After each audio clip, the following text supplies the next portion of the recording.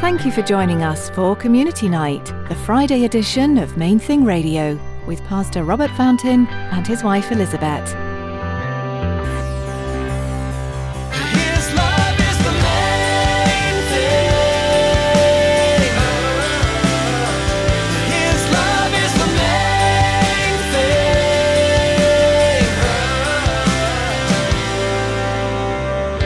thing. People can see great miracles today and disbelieve tomorrow. That it doesn't go hand in hand. That's why it's so important a couple of days after the resurrection to it's still true and we still want to live it. And it happened to Jesus when he was walking all the time. Yeah, you gave us bread yesterday, but what are you going to do for us today? And we don't really care so much who you say you are as what we want you to do for us. God is the same yesterday, today, and forever. As you listen to today's message from Pastor Robert, he teaches you about the importance of expecting God to be who he says he is. Be expectant for miracles daily. Be expectant that the Lord will show up for you. His character never changes. He is your rock. Stick around after today's message from Pastor Robert. I have quite a bit of information that I'd like to share with you. Our web address, podcast subscription information, and our contact information. Now, here's Pastor Robert in the book of James chapter 4 as he begins his message, Draw Near to God. His love is the main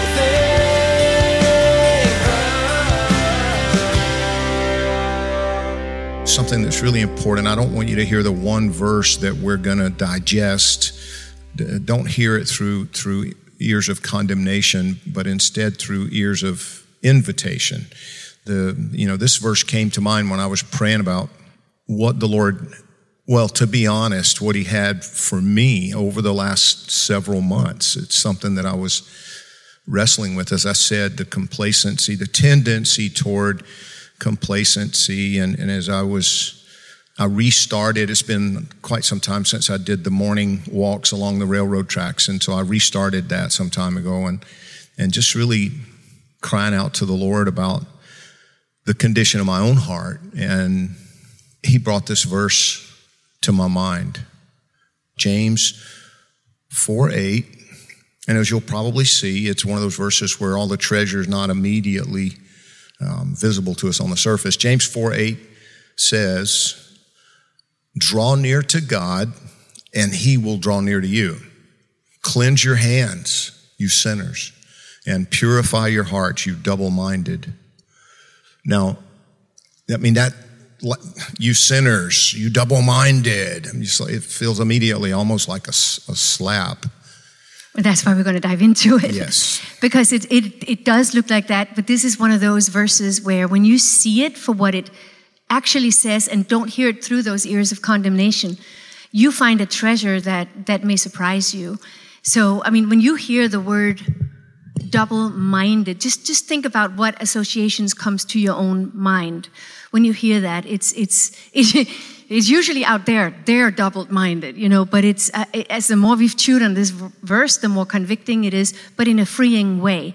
It's not that we want to take on scholarly errors or whatever.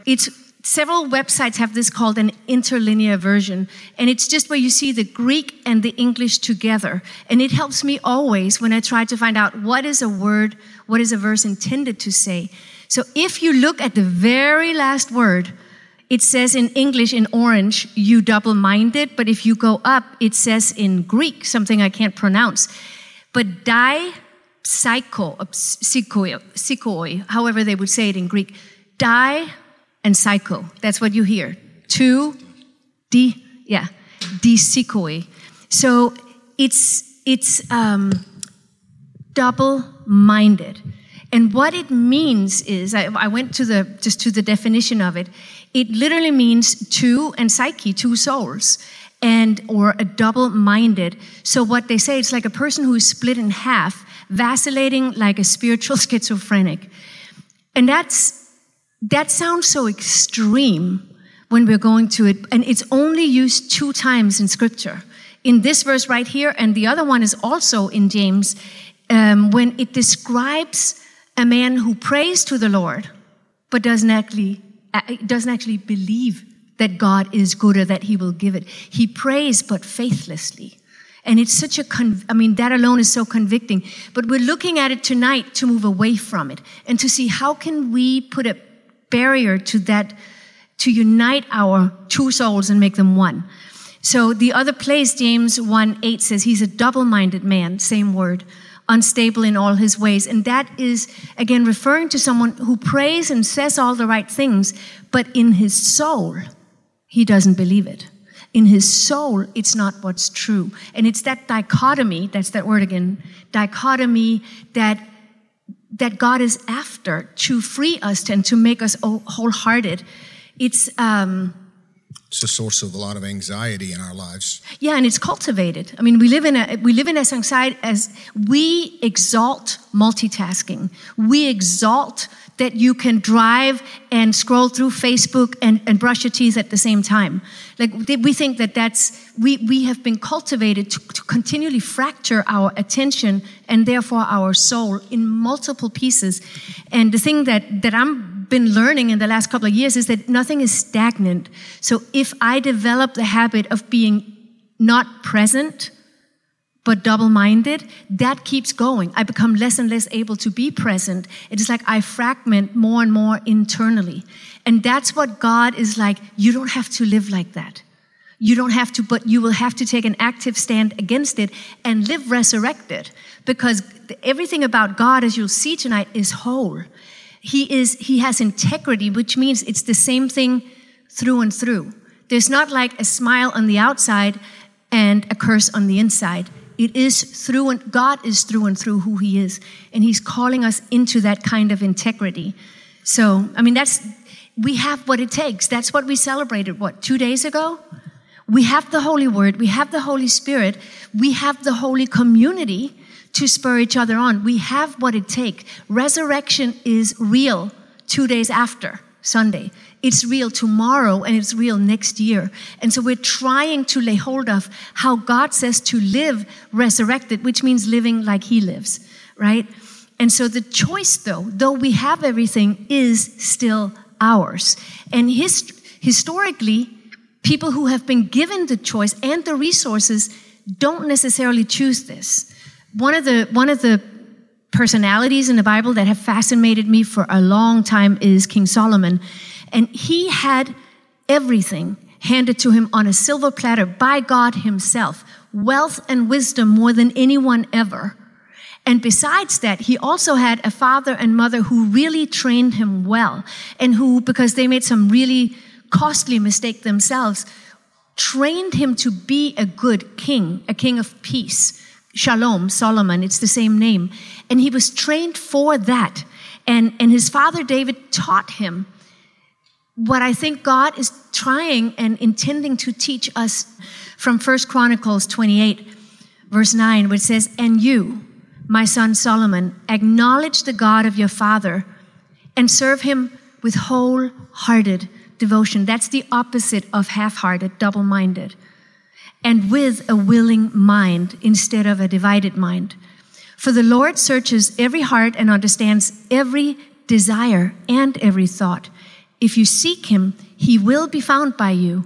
But if you forsake him, he will reject you forever."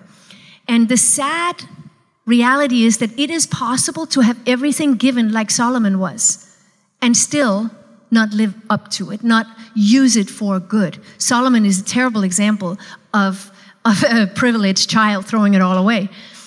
But it wasn't just him. Historically, we've seen from the Old Testament and the New Testament that people can see great miracles today and disbelieve tomorrow. That it doesn't go hand in hand. That's why it's so important a couple of days after the resurrection to it's still true and we still want to live it. And it happened to Jesus when he was walking all the time. Yeah, you gave us bread yesterday, but what are you going to do for us today? And we don't really care so much who you say you are as what we want you to do for us. And God has contended with that from day one, since the Garden of Eden. And he's calling us away from that way of living, that double-minded way of living. Right from the beginning when he led his people out of Egypt, millions of people coming out, having tasted slavery for 400 years, 450 years, and they're coming out. They've seen God do great miracles, and yet his indictment of that people was in Numbers 32, verse 11, none of the men who came out from Egypt from 20 years and above shall see the land which I swore to Abraham, Isaac, and Jacob, because they have not wholly followed me. They were double-minded. They were not wholehearted. But there were two people who were the exception, Caleb and Joshua. And God said about Caleb, my servant Caleb, because he has a different spirit in him and has followed me fully. It's the same word as wholehearted. Him, because of that, I will bring into the land where he went, and his descendants shall inherit it. His love is the main thing. His love is the main thing.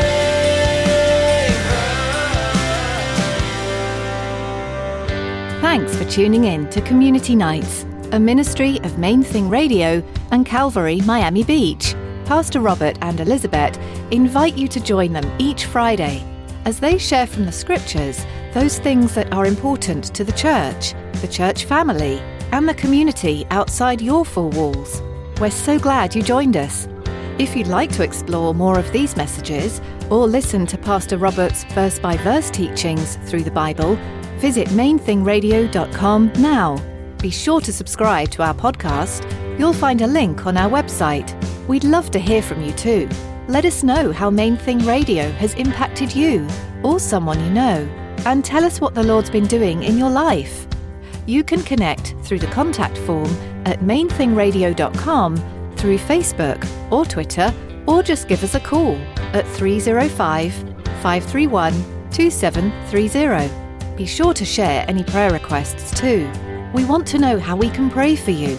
That number again is 305-531-2730. We're coming to the end of our time with you today.